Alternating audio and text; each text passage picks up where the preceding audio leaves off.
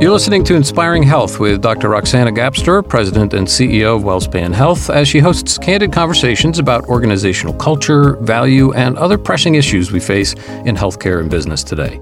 Today, we're going to explore a tough topic, burnout. With stress and anxiety at an all-time high across the country, we find ourselves looking for ways to maintain normalcy and reduce stress. But the truth is, avoiding burnout takes discipline. Leaders can take purposeful steps to lead their teams to higher levels of engagement and reduce the risk of burnout. We'll cover three themes in our conversation today. First, the impact of burnout on physicians and healthcare workers. Second, the unintended consequences of burnout on an organization's brand and consumer experience. And finally, we'll share some steps that leaders can take to care for and protect their teams so they can deliver the best value to consumers. Joining me today is Dr. Ridge Salter. He's the Medical Director for Quality and Innovation at WellSpan and Chair of our Well-Being Council. He's also a practicing family medicine physician in York, Pennsylvania. Ridge, thanks for joining me today. Thanks for having me, Roxana. I'm excited to be here to discuss this important issue. Ridge, you and I know the statistics all too well. Burnout across the country, pick any industry, is far too common. In healthcare, we know it's been rising at alarming rates. In fact, the advisory board reports that as many as 60% of physicians report feelings of burnout. High rates of work-related stress among healthcare employees can lead to lower levels of staff engagement, and it correlates with lower productivity and patient experience. We can safely assume that COVID-19 has not helped this situation at all, and that the duality of remote working while caring for families, and for some, the stress of facing racial injustice and inequities head-on, has added an incredible amount of stress to our daily lives. This only increases the likelihood of burnout. So, Ridge, help us understand what burnout is and what it looks like at the individual level. Burnout can be defined in many different ways, but one way is that it's a long-term reaction to work stress resulting in at least one of three of the following: emotional exhaustion, depersonalization, and a lack of personal accomplishment. For health-caring professionals, there are many different stressors in healthcare to nobody's individual fault. But it has produced a situation where highly motivated and mission-driven professionals are working in unhealthy environments in which they feel unable to succeed. And this was all occurring before the stressors of the COVID pandemic and the recent social unrest in response to racial injustices. So now we're experiencing stress on top of stress. But what does it look like in an individual? Well, it could look like me or one of my colleagues who have just lost the joy of the greatest profession in the world, which is caring for people. It could be manifest as poor quality outcomes or an increase in medical error rates, so you might see it as an SRS, a safety event. It could be seen in decreased patient experience or decreased health-caring professional engagement, so you might see it as a CRS or a consumer-related complaint. You might see it as decreased health outcomes and health risks in our health-caring professionals, like increased mental health issues, substance abuse, dysfunctional relationships. But you might see it as different behaviors, like public venting, disruption in our offices or operating rooms. You might see decrease in hours, changing jobs, retiring early, or even leaving the profession. And unfortunately, sometimes it's seen as physician suicide, which occurs approximately one time a day in America. Ridge, I can feel your passion for the subject. It hits close to home, doesn't it? Yeah, I think the thing that pains me the most is just watching my colleagues struggle.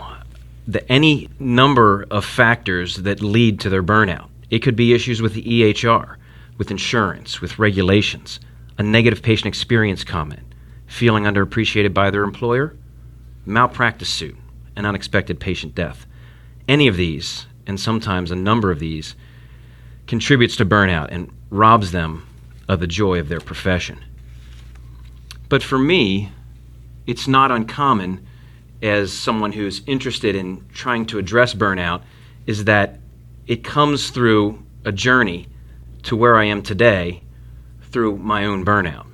So about 13 plus years into practice, I was running full steam ahead, seeing patients roughly every 15 minutes, but I was engaged. I wanted not only what's best for my patients, but what's best for the healthcare system. I was president of our WellSpan Medical Group board, but trying to be everything. I trying to be a great father, husband, coach. And I would go home after a long day, have a quick family dinner, and off we were to basketball practice. Then finally at the end of the day, get home and settle in, probably after 9 o'clock, but staring at 2+ more hours of work to finish up tasks and notes and result review, what we call pajama time. And I got a task that asked me to comment on the results of a test ordered by a fellow physician, and for some reason, I just lost it. I slammed my laptop. I turned to my 17-year-old son, Nick, who was about ready to go to college, wanting to pursue a career in medicine, and I said, Nick, don't go into medicine. The work is endless. You don't get respect from patients, from colleagues, and God forbid if you do go into medicine, don't go into primary care, because the bleep rolls downhill to them. And there was silence. And I knew at that point I was in a bad place. I was burnt out, and I needed a change. But lucky for me, this role became available, and as a medical director with the medical group, I now am able to work with my colleagues. I'm able to meet regularly and develop our site directors to become leaders in their own practices. And I've taken on a role in our Well-Being Council as now the chair. So now I get to focus my efforts on improving the well-being of my colleagues. Ridge, thanks for sharing that story. That's a really powerful example of how burnout can impact an individual. Appreciate you sharing that. I began my own career as a nurse, caring for patients in the ICU. And when I think back on that time, I really remember the stress of the situation. It was a nursing shortage, especially in areas where specialty nurses were needed and specific skills were required. And I spent long days in the ICU, 12 to 16 hours, with really basically a Mountain Dew and myself and my patient. And, you can only do that for so long before you start to think about not only just the stress, but of doing something else, thinking that this just can't be all that there is. As much as I loved caring for my patients and spending time with their families as well, it became too much after a time. I hear what you're saying about burnout, and I have felt it myself as well in my clinical practice. So, Roxana, what did you learn from that experience? One of the things that it taught me, Ridge, is that instead of managing my time, I really needed to manage my energy. And maybe you were referring to that a little bit in your statements as well. There are a lot of things that bring me passion related to healthcare and related to my work. And I think part of the understanding of yourself as a person is to understand what those things are that really bring you passion and bring you joy, and to work towards identifying how you can have more of that either in your practice or with your colleagues and less of the things that bring you stress.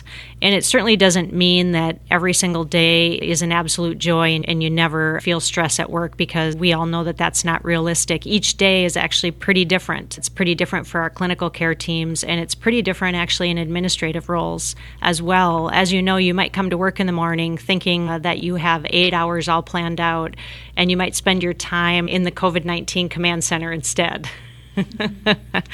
So we do have to be flexible in healthcare, but this idea of managing my energy has been really helpful to me over the last 10 or 15 years, and I've spent quite a bit of time thinking through that. I know myself pretty well now, and just even taking 10 minutes every couple of hours with some mindfulness tapes or a mindfulness breathing has really helped me.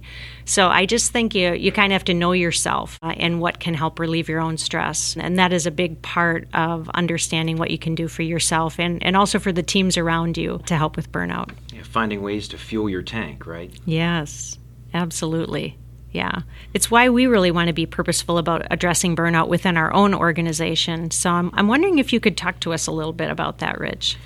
Yeah, burnout's been studied pretty extensively, and there's at least 6 areas where you'd focus on the main causes of physician and APP burnout.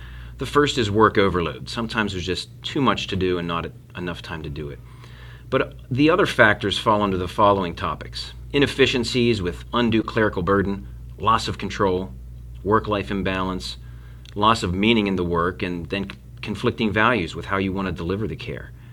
But we can address these systems as an issue. The first thing we have to do is make sure that our physicians and APPs are supported and they have a voice. And we have a pretty good governance structure to allow that. We have regular rounding of our leaders, including that with our site directors, and we even encourage our site directors to round regularly with their physicians and APPs so they can celebrate the wins and hear what they need to be addressed. But secondly, we have a number of different recognition and appreciation programs that we are developing so that we can take time to address what needs to be celebrated. We listen to our physicians and APPs via surveys in what they're looking for as regards to their well-being and how we can deliver that to them in the form of regular conference. We make regular resources available to them for self-care. We work on our care teams. We try to make our care teams improve so they're working to the top of license. We redirect our lower acuity visits to low-cost solutions, and we extend our clinical reach in a safe manner through other options which we're now becoming pretty good at, like our telehealth options. That's great. I know, Ridge, that you're leading some work in the medical group that has shown really promising results for reducing burnout. Some of it is related to the Joy in Work framework from IHI, the Institute for Healthcare Improvement. Can you share some of that with us?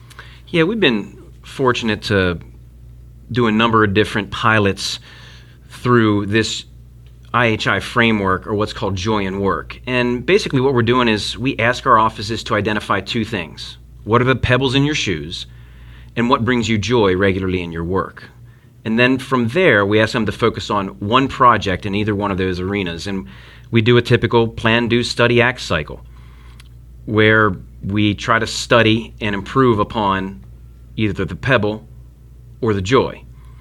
And we've been through 53 practices so far, and we've had some great results. Great. Would you share some of the results with us? Yeah, our most recent cohort was 23 practices, and we studied it from last September to this January. And through their work, we were able to measure scores before and after the study period, and we showed a 10% decrease in emotional exhaustion scores and a 19% improvement in the care team's burnout rates. So we were pretty pleased that this intervention could make a difference. That's great. I really like that concept of joy in work and recognition. In fact, over the last year, one of the things we started was creating new opportunities for all of our leaders to recognize their team members and for team members to recognize their peers. And I don't know if people remember back, but we did something called 30 Days of Fun last August. And it was amazing how much engagement we had across our organization. Even the small ways of showing appreciation for each and every team member can make a difference. Ridge, how else do you think individuals can reduce those feelings of burnout? Well, the first thing they can do is to invest in self-care. And this is an important topic, and I want to get across the point that self-care is not selfish. In fact, self-care is taking time to invest in yourself to be the best you can be, to take care of your patients, to be a great colleague, to be a great spouse, parent, friend. And if we do that, we're going to be better at what we do. And there's plenty of data out there that shows that doing that makes a difference. There's data that meditation, exercise, social connections, spiritual connections, narrative medicine, the list goes on. All of these have been shown in one way or another to reduce the symptoms of burnout. But I'd be remiss if we just focused on what individuals can do for their own burnout. It's as, or maybe even more important, that our health systems continue to improve in areas of efficiency of practice, like our EHR, and our care teams, make sure they're optimized and working to the top of their license, and develop a culture of wellness, fair compensation, appreciation, regular recognition. And then it's incumbent upon our physicians and APPs to engage in these initiatives that are being offered by the system. Work with your leaders. Become part of the solution. That's really great advice, Ridge. It's a topic that's relevant to so many industries and especially to healthcare. So a good reminder of how we can participate, engage, and help manage these stressors. Let's recap our exploration of burnout today. Understand what burnout looks like for your team by asking through surveys or focus groups. Check in regularly with your team, especially during times of vulnerability and stress. Develop conversation guides that can help leaders walk through challenging conversations. And never forget to offer behavioral health resources to your teams or the Employee Assistance Program if one is available where you work. Most importantly, as leaders, we should model what we ask of others. Thanks for joining me today, Ridge. I really appreciated you being here to talk about such an important topic. Thanks for having me, Roxana. I agree, it's incredibly important, but we can do this. We can make it better for our health caring professionals. Absolutely, we can. That's all the time we have for today. We hope you'll join us for the next episode of Inspiring Health.